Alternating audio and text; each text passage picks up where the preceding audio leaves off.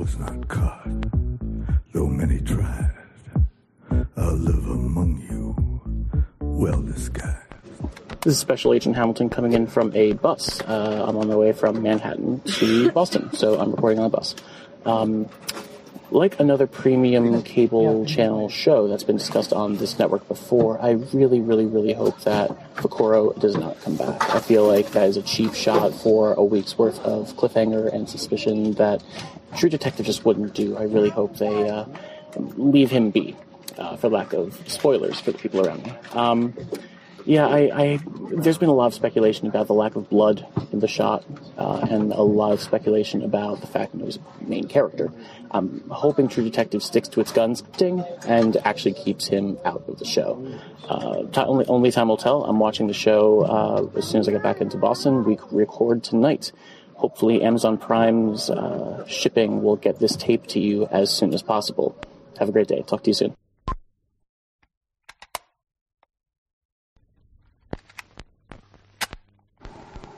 Special Agent Hamilton, I encountered a few things prior to getting on the case. I've heard from a CI that potentially rubber bullets might have been used.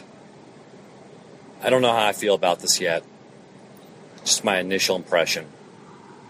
Mozolak out. This is a recording of a operative agent that I learned and worked with in the Cleveland region when I was coming up. He had some interesting insights. Here you go. Desk Sergeant Mozolak. I can't tell you where I'm sending this message from because I'm undercover right now, working on another case. But there's something that has struck me as interesting regarding Vaccaro and his perhaps untimely death. Perhaps not.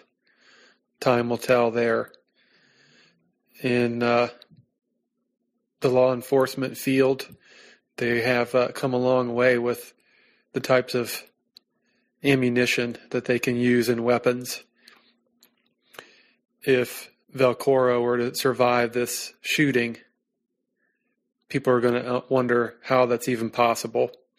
But there are some potential choices out there that if somebody who worked for the right people might have access to, would not make that shooting a fatal shooting.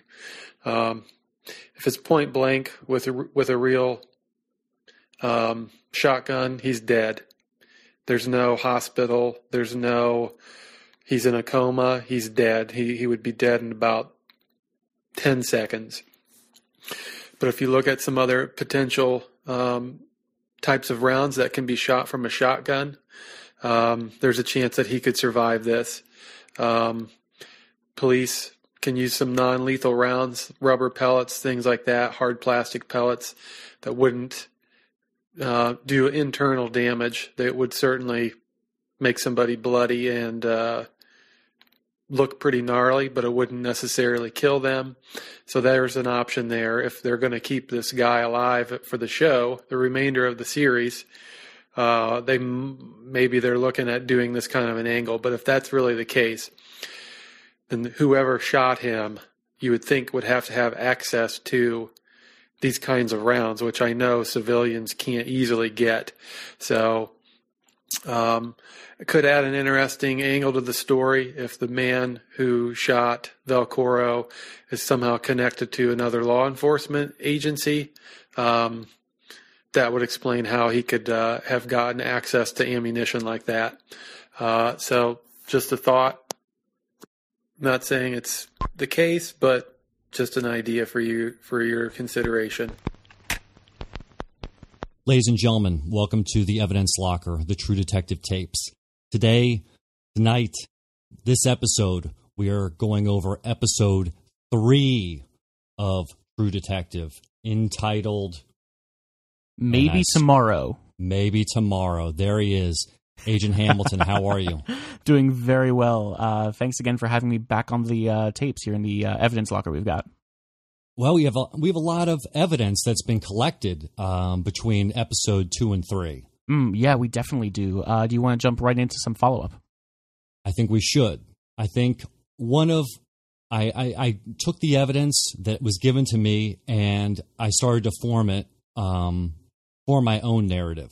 And I believe I was mistaken that it is not a crow that is this animal that seems to be following us around, but it is a raven. Oh, it's a raven. Okay. What's the significance of that, if you don't mind me asking? Well, for some of our agents just drop little breadcrumbs every now and again. And the significance of in Native American culture, the raven is a creature of metamorphosis, a change and transformation. It is also considered a trickster, but can also be the keeper of secrets, and will guide this person on their journey to unraveling their dreams or their convoluted whatever it is they're looking for. So it works kind of in mysterious ways. No, definitely. The way that this show is structured, especially because we're watching this week by week instead of binging it all in once, it's really great to get feedback like this on Twitter. So thank you again for sending that in. Who's the person that sent that in? That was Agent Corey Rupert of Corey. And he's in the Pittsburgh area. So he's got a little yellow and black striped hat. I know that personally. No, the best part about watching True Detective week to week is getting little bits of information like that between weeks and different theories like that. So thank you so much, Corey, for sending that in. If any of you have any information you'd like to pass along our way, any evidence you happen to pick up, any thoughts you happen to have, please just tweet at us and we'll incorporate into the show, because we love watching this week to week instead of binging. This is the only time in history we'll ever have this 7 days between each episode. So thanks again for participating, everyone. You guys rock. Yeah, I mean, that's really what being a detective is all about, is gathering in information, whether it's perfect or not, but information gathered makes it a stronger episode. So that was really relevant feedback, because the first thing we get this episode is the continuation of last week's episode, the very end, when Vaccaro is shot. And we learn the aftermath of that. We get a really weird dream sequence of him in the bar with who turns out to be his dad later.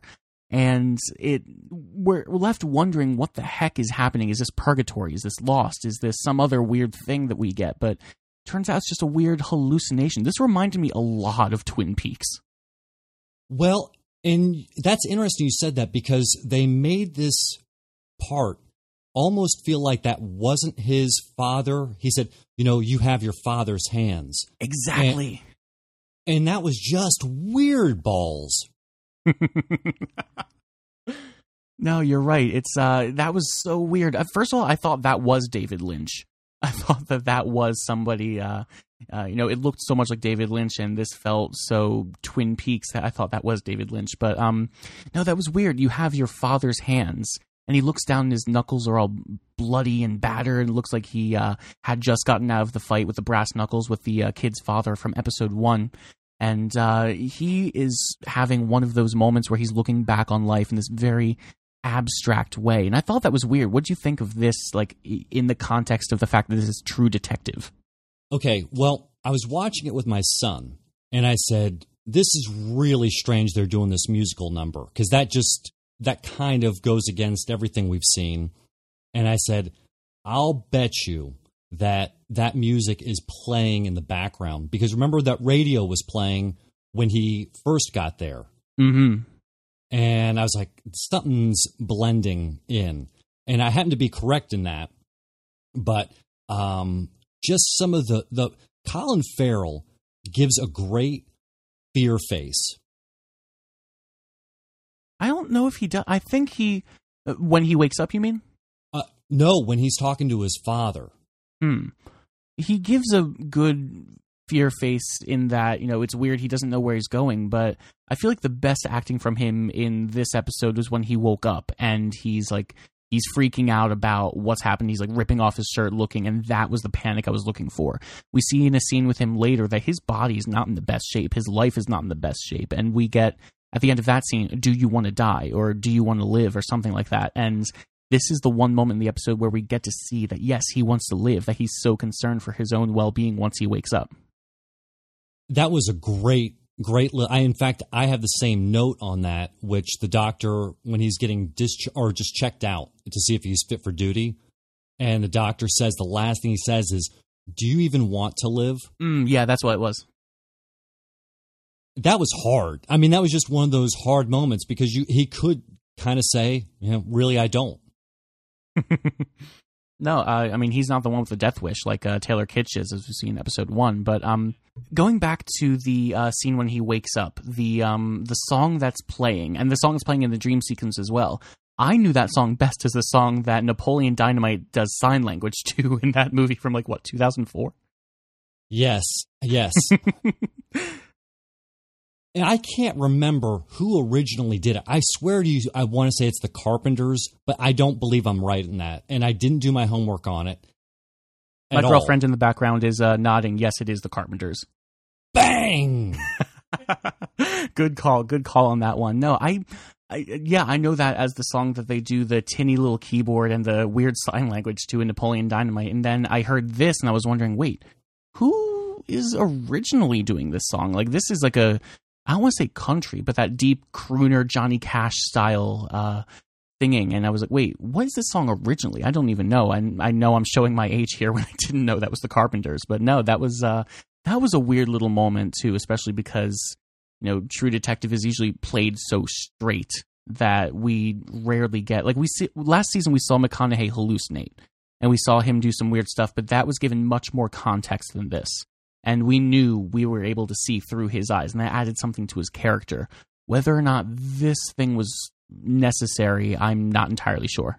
Well, and let me go one more step further, which is if he's having this dream sequence or this hallucination or, out-of-body experience, who is that guy that's dressed up singing?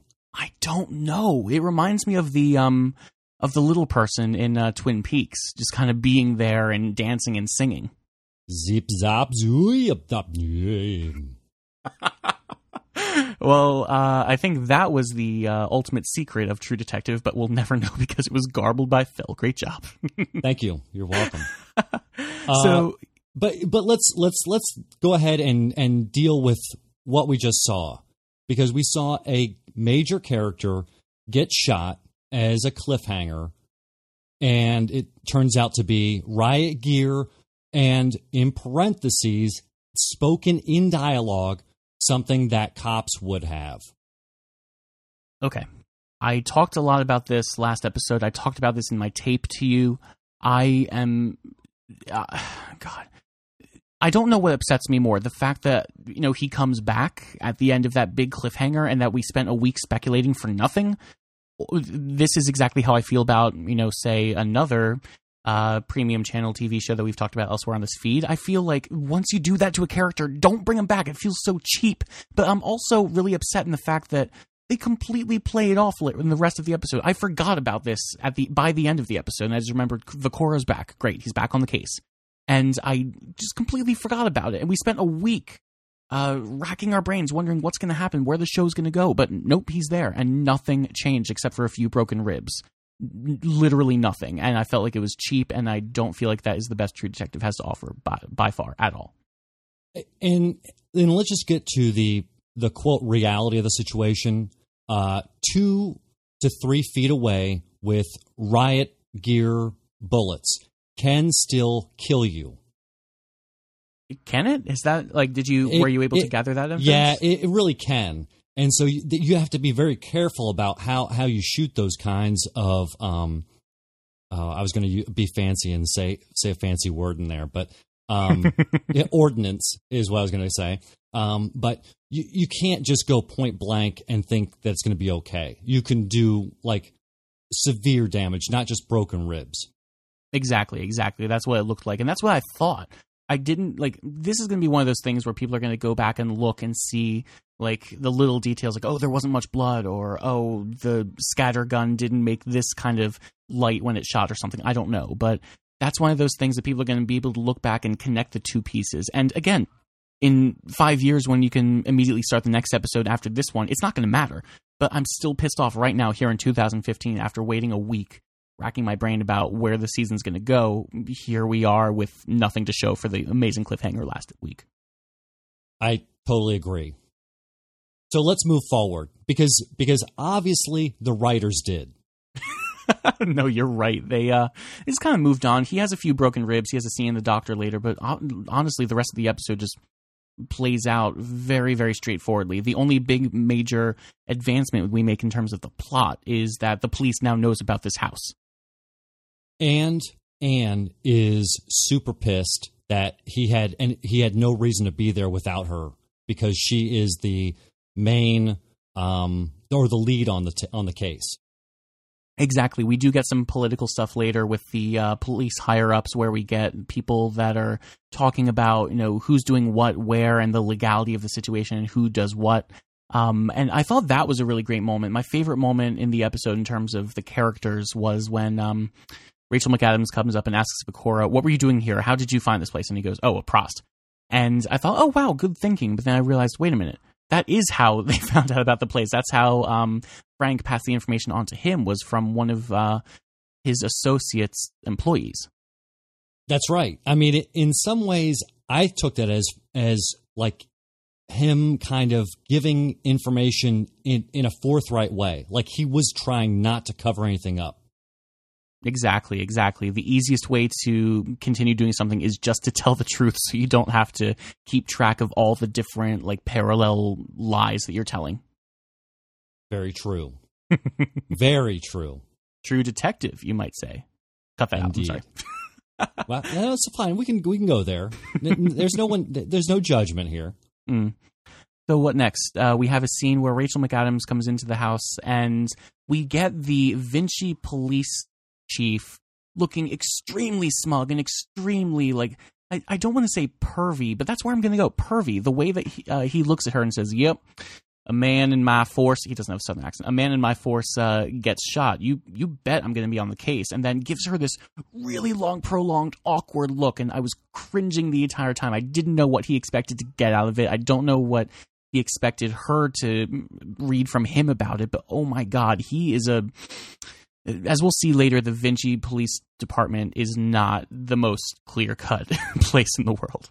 It's really not. And that actor who's playing him has played roles that I can't offhand say what I've seen him in, but it's always not good. It's always creepy guy and kind of just off-putting. So I'm not sure what we're going to get out of this guy. And in fact, I would put him as a person of interest. Really, you would go so far as to say he's a person of interest, huh? I have to. This is me as a detective going with my gut. He is a person of interest. I would put him under surveillance with no problem.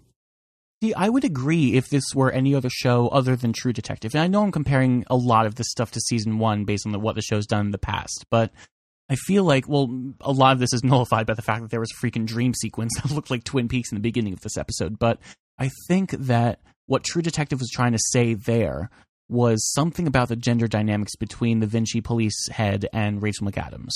If this were any other show and it typically ends with, removing a mask and saying, oh, Mr. Johnson from the candy factory, like in Scooby-Doo, then I would agree with you. But I do think that he is going out for something of his own, whether that's power, whether that's, a clean-cut case, whether that's some sort of leverage over another empowering or empowered female character in the show.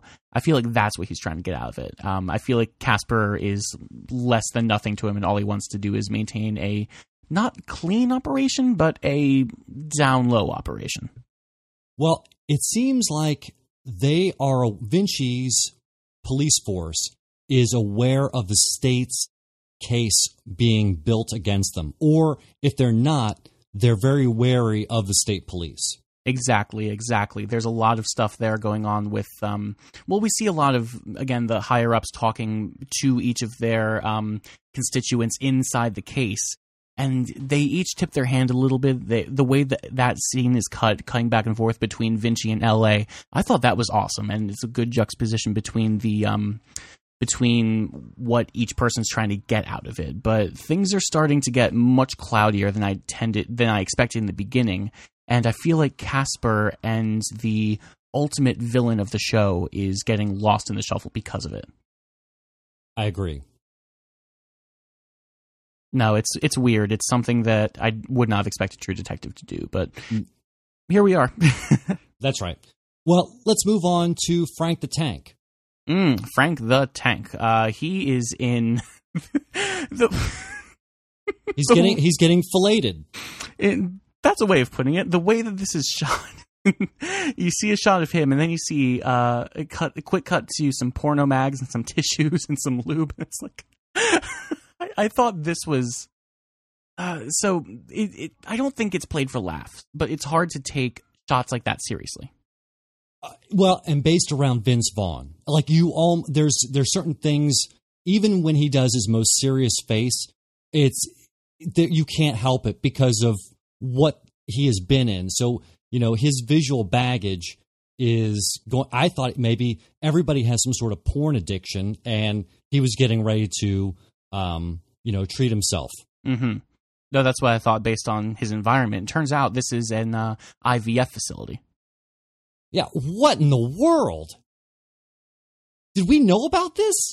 Yeah, they mentioned last week or the week before something about it was an offhand comment in a bar between Vaccaro and Frank where they're talking about women or something, and Frank says, yeah, me and my wife are having some trouble. We're going to do this IVF thing. I think it's bonkers, but we're doing it. Ah, okay. That's coming out of the fog. Yeah, no, it was a small detail. They'd never really followed up on it, but they followed up on it tonight in a very big way. And I thought it was like, what did you think of his reaction to it? Well, he just seemed to get so angry, and like at first she was acting more as a girlfriend than a wife. I mean,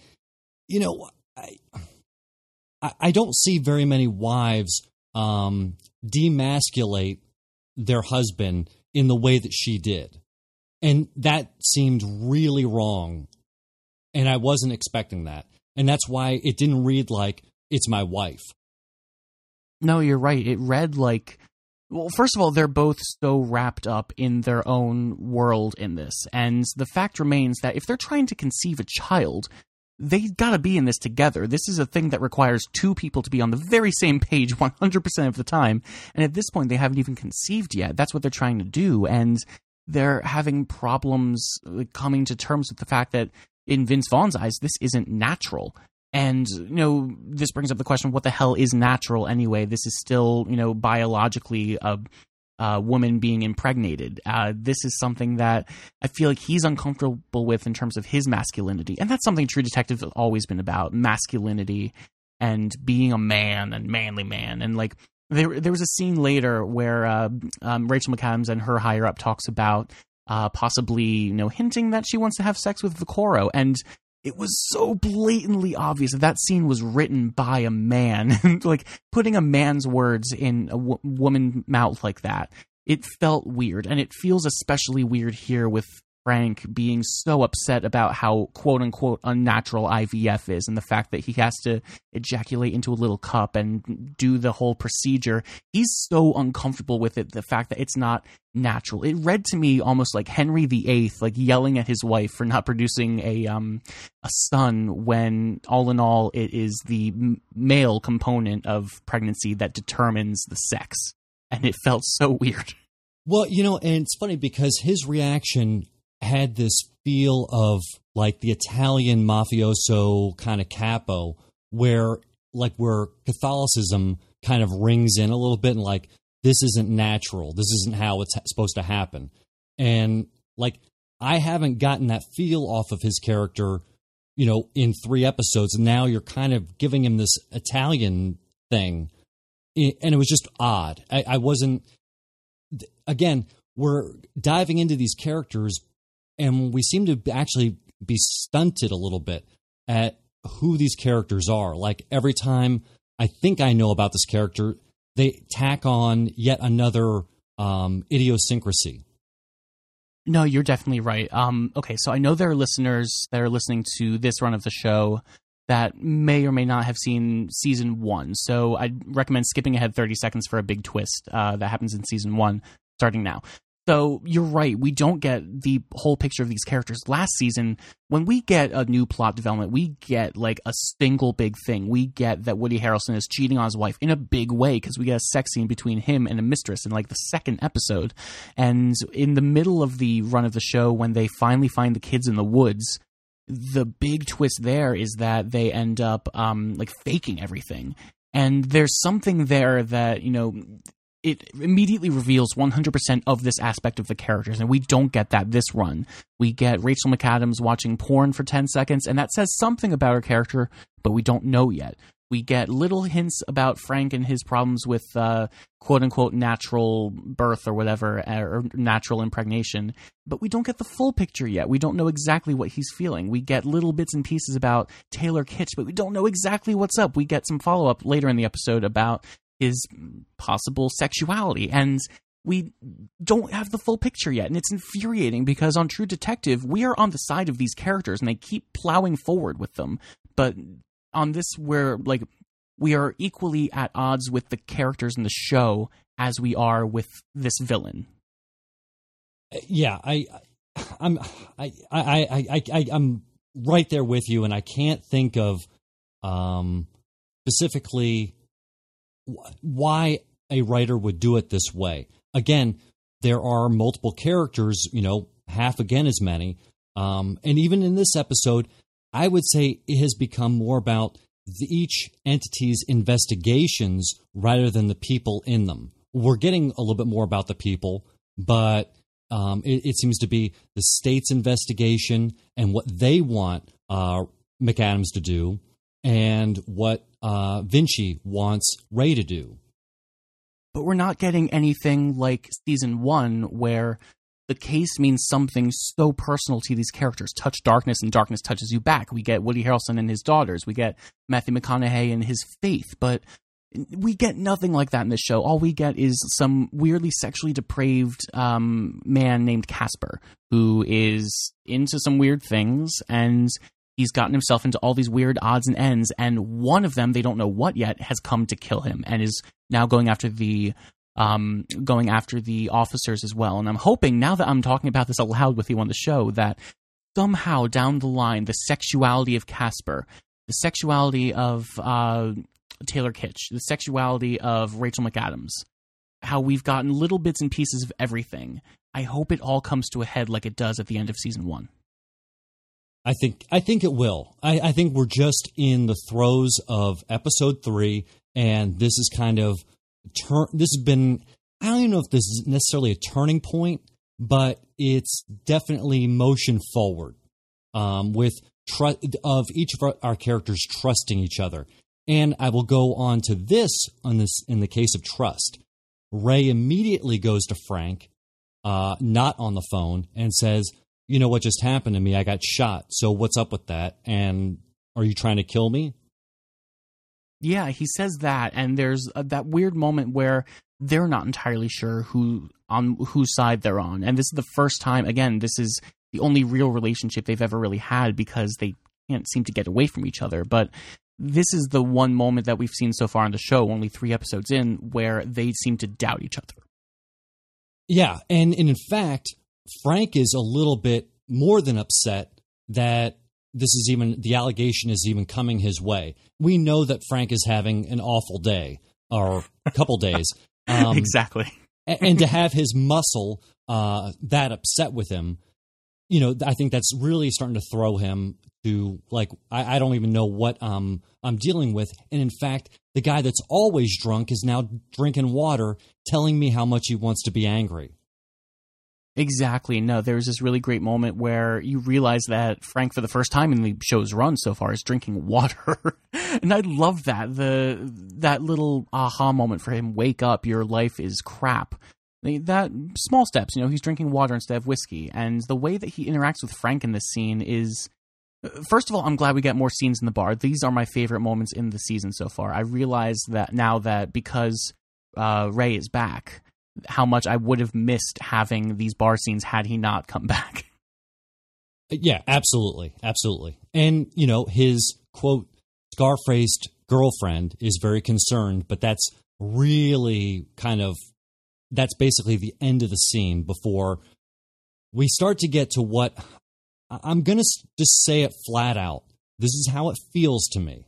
Mm-hmm. They're going over to the movie studios because they're dealing with tax credits and things of that nature. Yes, what they're doing is they went on to trace somebody's. There was some name that was affiliated with that Casper was financing this film shoot. So yeah, you're right. They went there because of tax purposes. Okay, now, and granted, the word tax, automatically brings up this flag, but I just want to say it does have that Episode 1 Star Wars feel where I'm like, are you kidding me? We're going down the taxman path?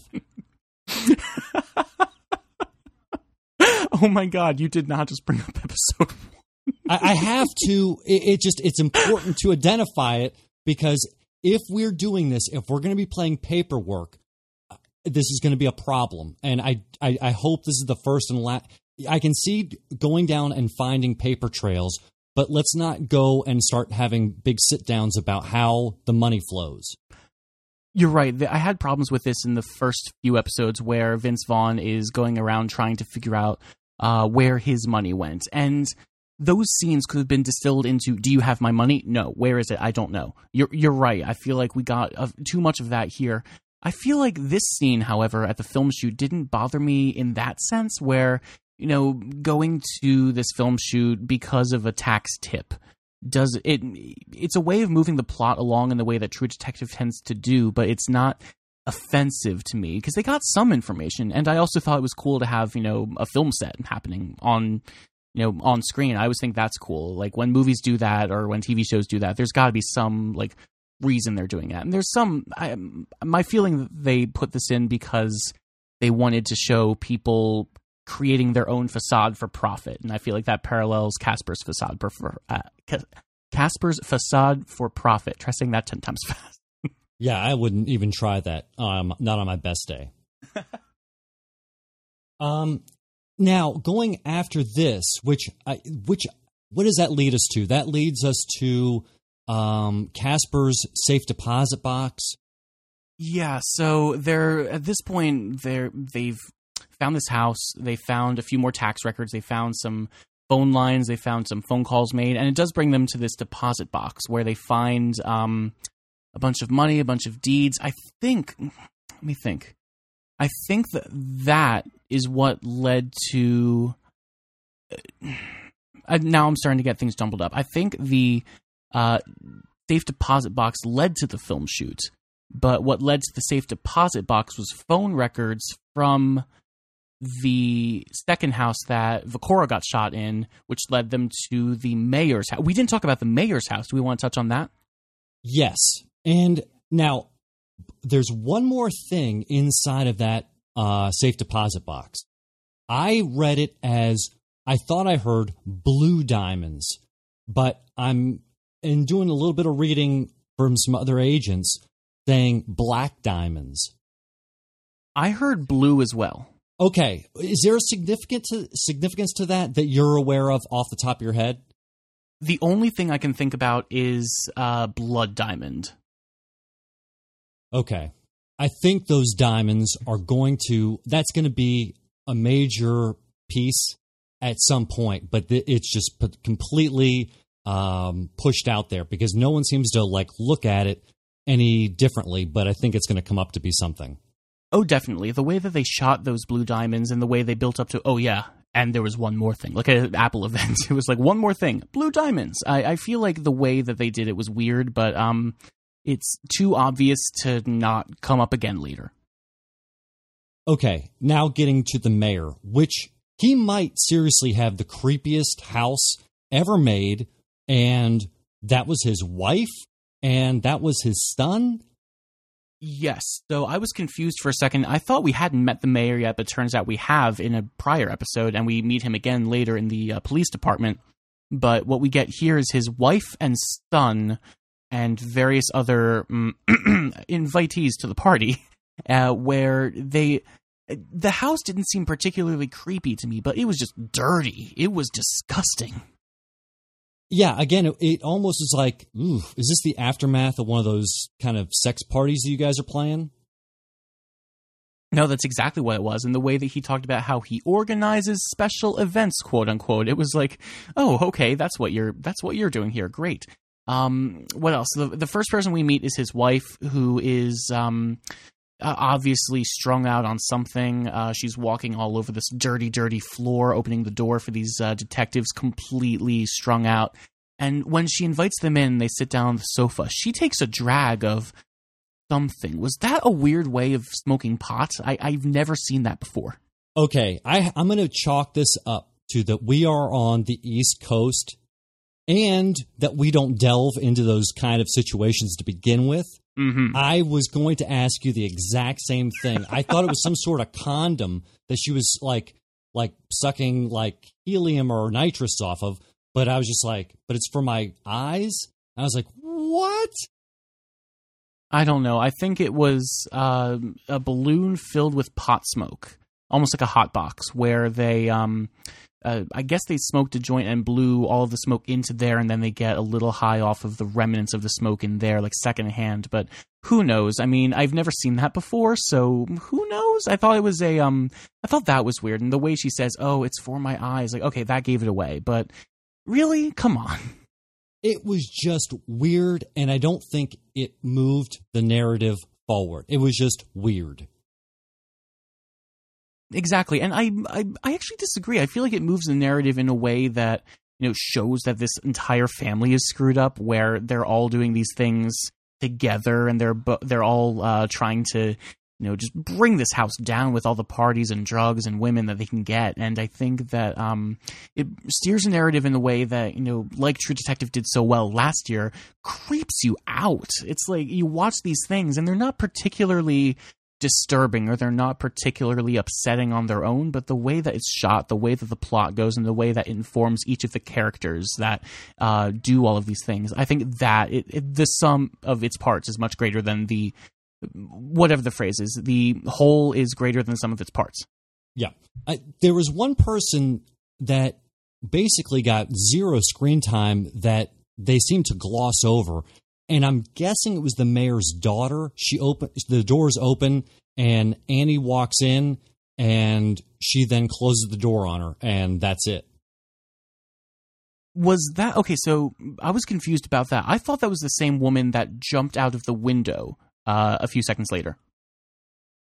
I think that's what we call poor editing, and where, you know, we all basically took a Kuleshov drink, and basically that's why that happened.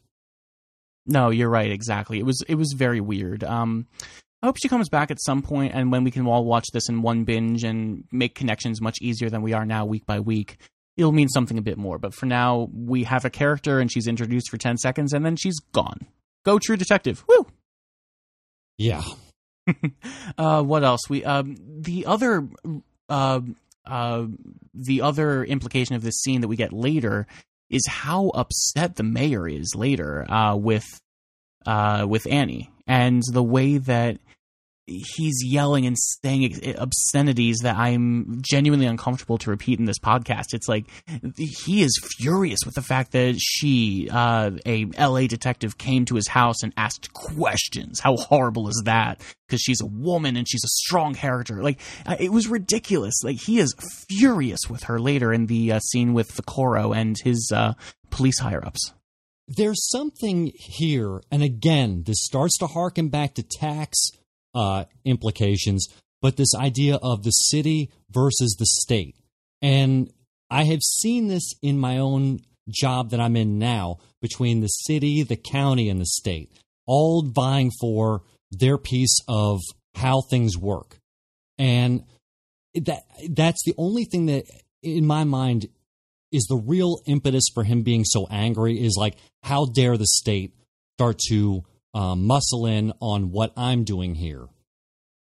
No, you're definitely right. That's, CGP Cray has a video about this, actually, about how the county, town, state, something along those lines, like how each of those layers of the hierarchy cake is plays in with each other. But you're right. I feel like that is the big takeaway from all of these things. We get so many scenes of it. Every single week we're reminded that there's struggles between each of the factions and how the power is distributed. We get so much of that. I hope it comes to a head soon and it's not just like, grr, we're angry and we're going to remind you of this every single week. I really hope it's not that. Yeah, I hope so too. But the cool thing is we're about to get paid off, because we find out now that Fred Ward, a.k.a. Remo Williams, a.k.a. Ray's dad, is Ray's dad. And he's a mess. He's a real bad mess. No, definitely. The way that they interact with each other and the way he comes and drops off some pot, which I thought was awesome, getting pot for your 80-year-old dad. Good on you, Ray Vacoro. Great job. But the way that they interact in like, oh, yeah, so how you doing? Yeah, good. You've been eating? Yeah, well, this will make you hungry. Cool. Like the short, stilted conversations, playing their cards so close to their chest. It's so, again, masculine. All of the stuff that True Detective does to reinforce masculinity is right here on display. And he seems to have gotten his pension halved, which would lead me to believe that either one of two things has happened. He has gotten like a dishonorable release, and so he's only given half of his pension, or he was forced out early and thus can only grab half of his pension. Yeah, I noticed that. That's something that they were, trying to piece together there in that scene. He's just there complaining about it, and I thought, this is interesting. I really hope he's more of a character later so we get more information about it. But that starts to kind of lead me down a path of who is Ray, and if Ray is being a case we find out is being built against him by having large sums of money sitting around the house, like in the case of lawyers in episode 1, or is he trying to do the right thing and like supplement his father's retirement? Yeah, exactly. The way that they interact with each other is very different based on all of those things. You're right. Yeah, so I don't think it's necessarily to show you, okay, well, this is Ray. If everything keeps following the way it's going to be, this is what Ray is going to be. I think this is showing you one of Ray's things that he's doing and trying to be a good person doing in a bad way. No, you're right. I mean, he seems like a good guy. He cares enough about the people in his life, but he's such a jerk about it. My favorite little detail from this was that when he's asked about his son, he says, "Yeah, we don't see as much of each other as we'd like." The way he brings his son into that and says "we" instead of "I" it's subtle yet nerve-wracking to me, especially based on the scene we get next. I think that is his ex-wife coming to deliver some news and a little something more. Indeed. And just by happenstance, Annie is at his house kind of following up on some leads, and he immediately beelines out because he doesn't want her to see his ex-wife, which leads me to believe that maybe there could be something, or he's trying to kind of distance himself from, this is my wife, I like you as well, so let's just kind of keep these two things separate. But she wants full custody, no questions asked, and I'm going to drop the dime. The state came to the house, and they are mounting a case against you. No, remember in episode 1 when he's with the lawyer who asks him, "Oh, is there anything in your past that can come back to bite you?" And he says, "No, I do not fear being judged," or something like that. "I welcome judgment." And this is a moment where, here's judgment. Are you welcoming it? Nope. He's scared of what's happening with him. But money seems to not have an effect on him either. Even though he was willing to bribe the lawyer in that first episode, here his ex-wife gives him $10,000 to not question the paternity of his son. And he is not having it. He's willing to grease fingers for his son in his favor, but when it comes to just like letting this all go quietly, he's going down with a fight. He is one of those people who will insist to be right until he's kicking and screaming on the floor like the Black Knight in Monty Python with no limbs whatsoever, just yelling, "I am victorious." He's not going down without a fight. And I think that what I'm most excited about to see in his character as we go forward is how this custody case is going to not only play out for himself and his character, but how it's going to play into the rest of the Casper case. I agree. I just don't. It's like, how much more can Ray get hit over the head? No, definitely. And that's starting to really bother me, is like how much they're like just absolutely digging into him. Now, I think more is going to happen to some of our other people. In fact, Big Paul is doing some investigating on his own. Yes. So here is where we got some really great feedback from Jeff Roy, who talked about some pretty glaring information about his sexuality, and he thought that that Taylor Kitsch was closeted. And I was like, really? Wait, going back, I started to see it. There's little moments where he talks about like the way that the show builds it up. It looks like that he's not making connections with his girlfriend, and he's not, able to please her sexually because of his past in the war or in the army. And I never even thought about this, but now that I'm looking at it from this perspective, all of this is there. There's all these little hints that point to him being closeted, and I think it's great. I think the dilemma inside him is starting to come out and crack the facade in this episode in ways we hadn't seen before. Well, and I think it starts to lead you down the path of, well, the girl who he pulled over, he didn't give any credence to. Mm-hmm. And so she burned him. And it wasn't because he had done anything wrong. It's because he declined. No, you're definitely right. The way that, first of all, that first scene and his sexuality, that plays into it perfectly.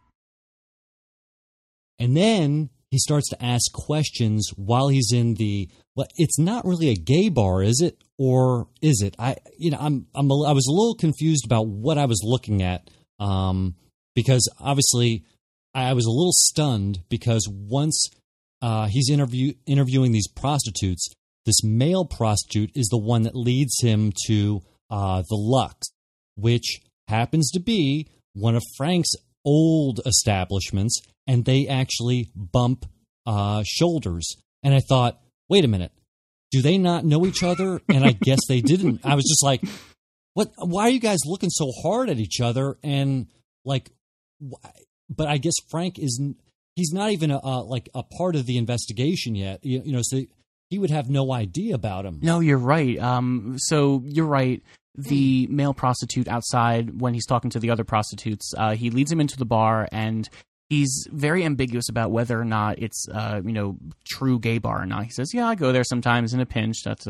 But when he goes in, and he's flirting with him a little bit, which I think is great. But the way that he walks in, and it looked so familiar, I thought, wait a minute, is this Frank's bar from last episode? And then as soon as I said that, he bumps into Frank, and the look he gives him is, wait a minute, you look like you're important to this plot. But I'm not sure yet, and the script hasn't told me so I'm going to keep walking. Right. I would have much preferred them just to walk next to each other, bump, look, go. And nothing more than that. You don't have to be heavy-handed with it. No, exactly. They were way too heavy-handed with it. And I feel like this is something I wanted to bring up earlier, but didn't. Vaughn's performance in this episode is nowhere near as good as I thought it would be. His character is descending into some weird madness spiral based on the script, but not at all implicated in the way that Vaughn's performing him. No. And you would think that Vaughn is, at least the way I'm seeing the Frank character come together is that he was not this super underboss coming and rising through the ranks like mafia style. Mm-hmm. He seems to be more pen, paper, ledger type of moving higher into the organization. And then to have him like give that guy the absolute root down beating made zero sense to me. Not to say that I didn't like it, but it was completely out of his character. So when I saw that, I thought, okay, they're trying to do this thing where they show that this character has a dark side. And that's cool if they're going to make a character as multi-layered as that and as multi-layered as a lot of the characters were last season. Great, let's do that. But it just felt so out of character. And they do things where, like at the very end of that scene, you're right, when he encounters everyone else and starts giving him, accusing everyone of being involved in this Casper thing and says, everyone you talk to, ask them about Casper, da-da-da-da-da.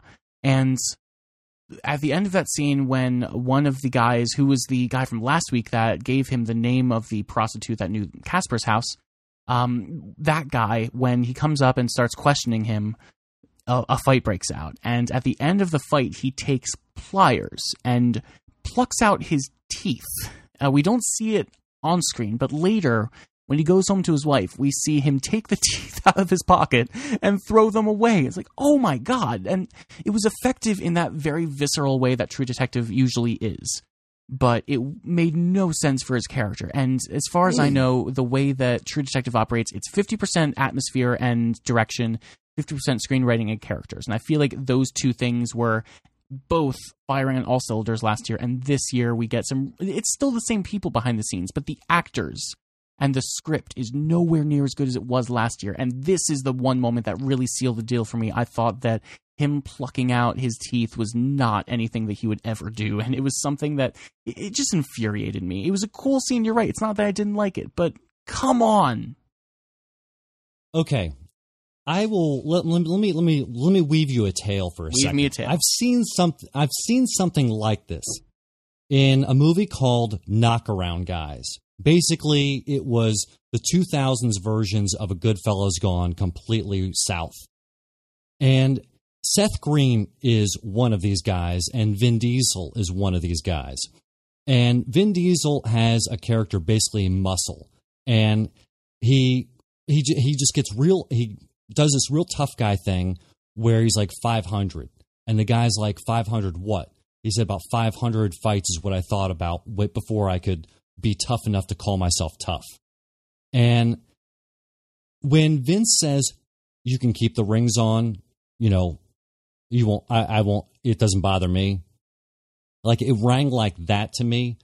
And although the Vin Diesel version, like, it was cool in that moment that, he just completely throws down and gives the guy the TF rough stuff. In this, I didn't see Vince Vaughn as a super tough guy. I didn't see even Frank as a tough guy, a guy from the streets that knows how to fight. Huh. First of all, this movie has a 20% on Rotten Tomatoes, so interesting. Second, the way that... I highly recommend watching it.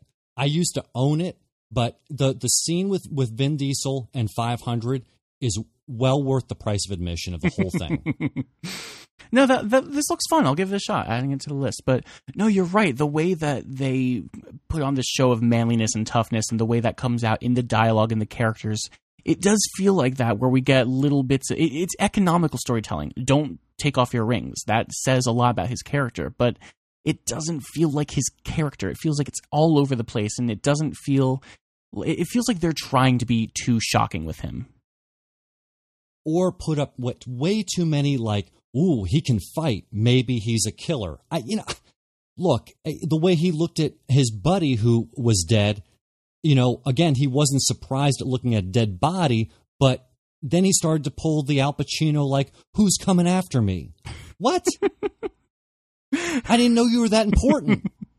When that guy died, first of all, when that guy was late and he was freaking out, and then when the other guy died, I didn't know who either of those people were. They were just part of his posse. Yeah, why am I supposed to care about him? And why should he? It was so, like...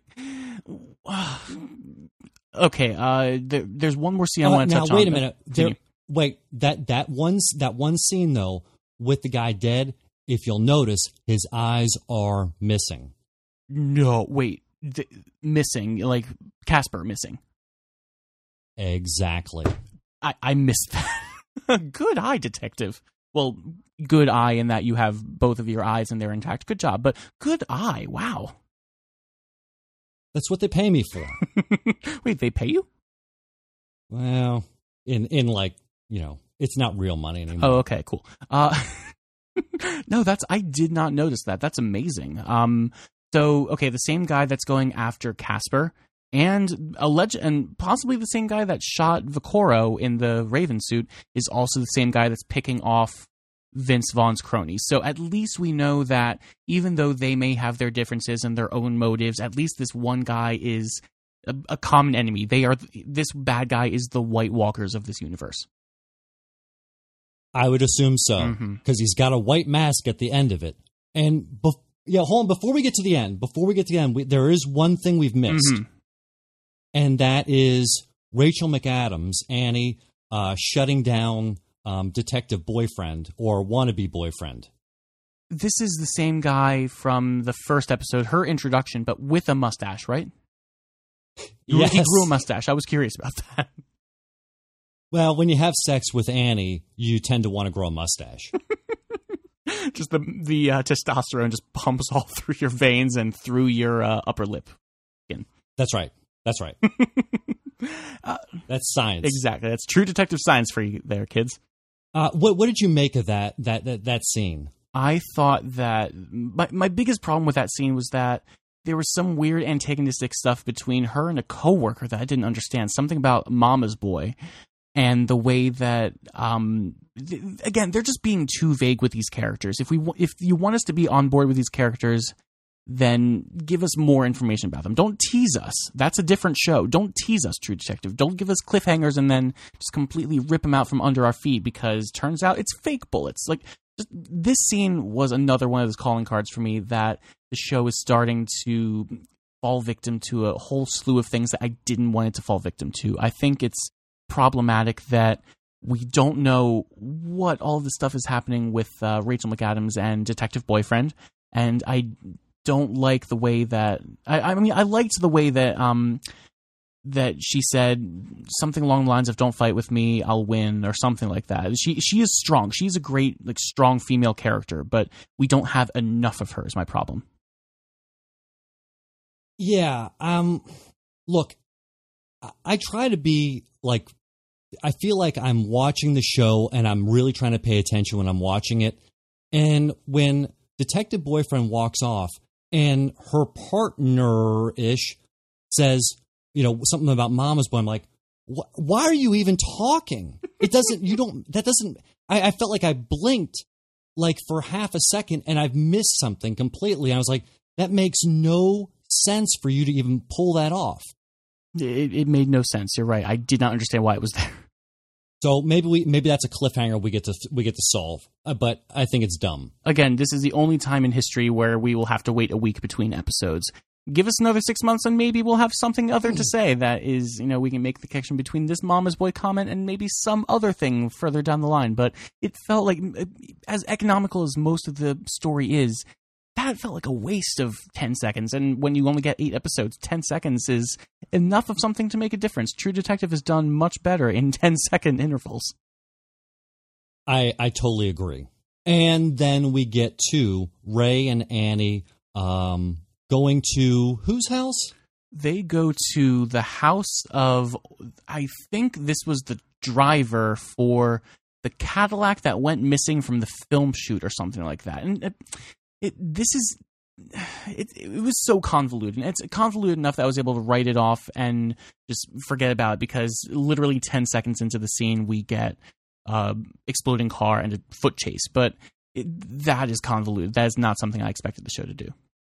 Okay, so in theory, this guy that they're going after with the car should be the guy that was driving Casper around town before he put him on the park bench. That's what I thought, but the car that they had and that they'd found was red. And not just for the flames, in the picture, the car was red, and I am 95% sure that the car was black or navy blue in the first episode. I'll go with that.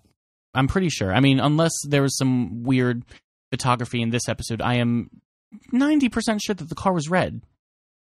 Yeah, okay. Well, and regardless, then now we have a new mask that's, I couldn't even tell what this mask was. It looked like the front end of like a 747 at moments. I could not identify, or it was some sort of like, Japanese like cat mask. I could not see it. I was waiting for a close-up of it, or at least a more steady shot of it, and turns out, nope, we don't get it. All we get is some shaky handheld long shots with it, and I was this close to like freeze-framing it and like zooming it, zoom, enhance. I was this close to doing that without the enhancing, because that's not real, but the way that you don't get any information, I thought this was some sort of anime mask. It looked very innocent, looked very cute in my eyes. What do you think? Well, I just appreciate that you kind of just threw the Blade Runner action in there. So I'm gonna leave it at that part. But the action of the scene seemed real phony baloney. All of a sudden, Ray's ribs are killing him, and he can barely move. And then we get to basically kind of a. We know something's going to happen because the perpetrator goes across the road. We kind of see a cut of a truck coming, and she gets a bead on him, and then what happens? But Ray comes to the rescue. In a sense, it seemed weirdly timed. Pulls her back, and then what's the first thing you're going to say? What does the state have on me? I don't know. Okay, that dialogue, I thought that that made sense in that he's in pain, his life is in shambles, and he just wants to blurt out, what does the state have on me? It felt awkward, but I'm willing to, that's one of the few things in this season that I'm willing to suspend disbelief on. As for pulling her out of the way, they're in like a fetal position together, lying on the side of the road. And how do you pull someone back? That would make sense if they were going from one side of the road to the other and tackling, but not if you're pulling, if that makes sense. Like, that was something that stood out to me as like, wait, why are they lying on the road together? Like, wouldn't Rachel McAdams be on the road and then Vaccaro just be standing there having pulled her out of the way instead of pushing her or grabbing her? I don't know. I thought that was weird. It's like his instinct was just to go ahead and fall backwards with her in his arms. Exactly. Now, I accept this, the reason he says that, as a way we do in the precinct, which is, if I do you a solid, you have to do me a solid, and you understand that you can trust me and I should be able to trust you. So I've just saved your life. Tell me the answer to this question. But it still felt very ham-fisted and bizarre, and I'm not a fan of how it ended up like rolling out of his mouth, or the context in which, like, that again, I want to suspend disbelief. I want to like this show, but that felt awkward. I totally agree. I'm just playing devil's advocate on that one, and somehow trying to say I shouldn't have to do this. I feel like Andy Anako, but I shouldn't have to be. I don't mean that in a bad way. I mean, I'm just saying. I respect Andy especially especially in what he looks at in character. It's like, wait, but why would you even do that? And it doesn't make much sense for you to do it.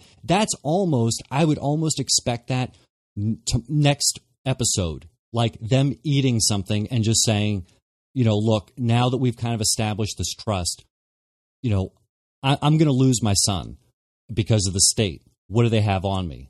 And then for her to just say, I don't know, it was just, again, it was the timing was wrong. The placement of it wrong. No, exactly. I thought it was bizarre, and it was a weird way to. No, that wasn't even the end of the episode. We get another scene of almost nothing with Vince Vaughn and his wife, and it just ends, and it's like, ugh.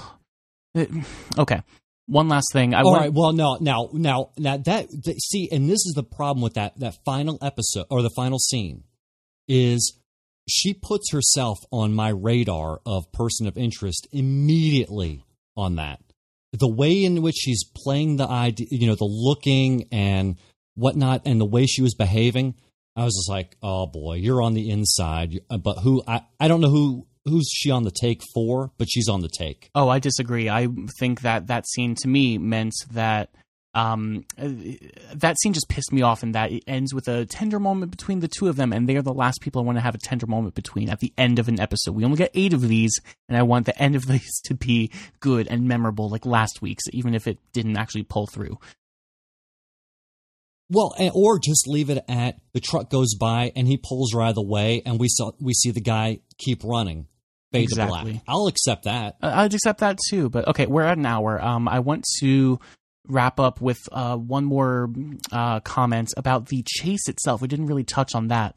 I mentioned earlier that in my eyes, True Detective is half screenwriting and characters and half direction and aesthetics. And the show is still keeping up on the amazing cinematography and really great production design. It's no 6-minute tracking shot, but it's something. And this is the first real set piece we get that isn't inconsequential. And I loved when they ran through the place with all of the fire, all of the homeless people gathered around the fires and all of that stuff. I thought that looked great. This brings back the motif from last season, the fire. A lot of the stuff in the opening sequence, the fire. I think that looked great, and I feel like that is a huge part of the show's aesthetic. But as we talked about, it kind of ends with nothing. And this was a good way to, get a bit of adrenaline back into the show, but it still felt very like it didn't belong, or it didn't add much of anything except we found the car, and also there's a guy, and also that weird moment with Rachel McAdams and Vaccaro at the end. But oh God, we're running long, but I do want to add one more comment, and it's that the only reason I'm watching the show next week, or planning on watching the show next week, is for this podcast. I'll leave it at that. I'll send you some tapes this week about that. You can look forward to that next week, listeners, but I am fed up with the show. Well, I start to believe in Tim Goodman and some of his predilections. He only got to this episode, so he knew what was going to happen. He has not seen this episode coming up, episode 4. So I am right there with you, but we have a job to do. And sometimes we don't like the jobs that we're given, but we have to finish them through, no matter what. Of course. No, I'm sticking right here with you. I'm going to watch the run of the show to the end, but I'm not going to enjoy it. I'm going to be a hard-boiled detective with coffee and more black coffee and some espresso and then some more black coffee because I'm a hard-boiled detective. That's right. That's right. Oh, man. So thanks again for listening this week, everyone. Your feedback in between episodes is fantastic. Let's take advantage of this one time in history where we're able to have this week between episodes and build up a bit of hype. Phil, where can they find you on Twitter? All right. If you have any information, always go to Twitter at Moze, M-O-Z-E, throw it down, and we will star it and make sure we discuss it later. Indeed. And you can do the same with me at _Brian Hamilton, spelled with an I. You guys rock. Thank you so much for listening every week. I was not caught, though many tried. I live among you, well disguised. Hi, Erica. Hi, Steven. What are we doing here? Well, we're talking about a Doctor Who podcast that we do together called Lazy Doctor Who. Oh, really? What's that about? It's where you and I watch Doctor Who from the very first episode, made in 1963, up to the present day, and then we talk about it on the podcast. What, over 800 episodes of Doctor Who, from William Hartnell to Peter Capaldi, all in one sitting? No, silly. We talk about each episode as we watch them. Or maybe we talk about a couple episodes per podcast, or however many we feel like watching in a particular night. Well, how on earth are we going to fit all of these podcasts in? Well, that is the beauty of it. We record a podcast whenever we get around to it, and for however long we want to talk for. We're lazy like that. So, it's a Doctor Who podcast where the hosts are kind of lazy, so... Yep, Lazy Doctor Who. Find it on the Incomparable Network, on iTunes, or at lazydoctorwho.com. Thanks for explaining that. I was feeling... Lazy? Yeah.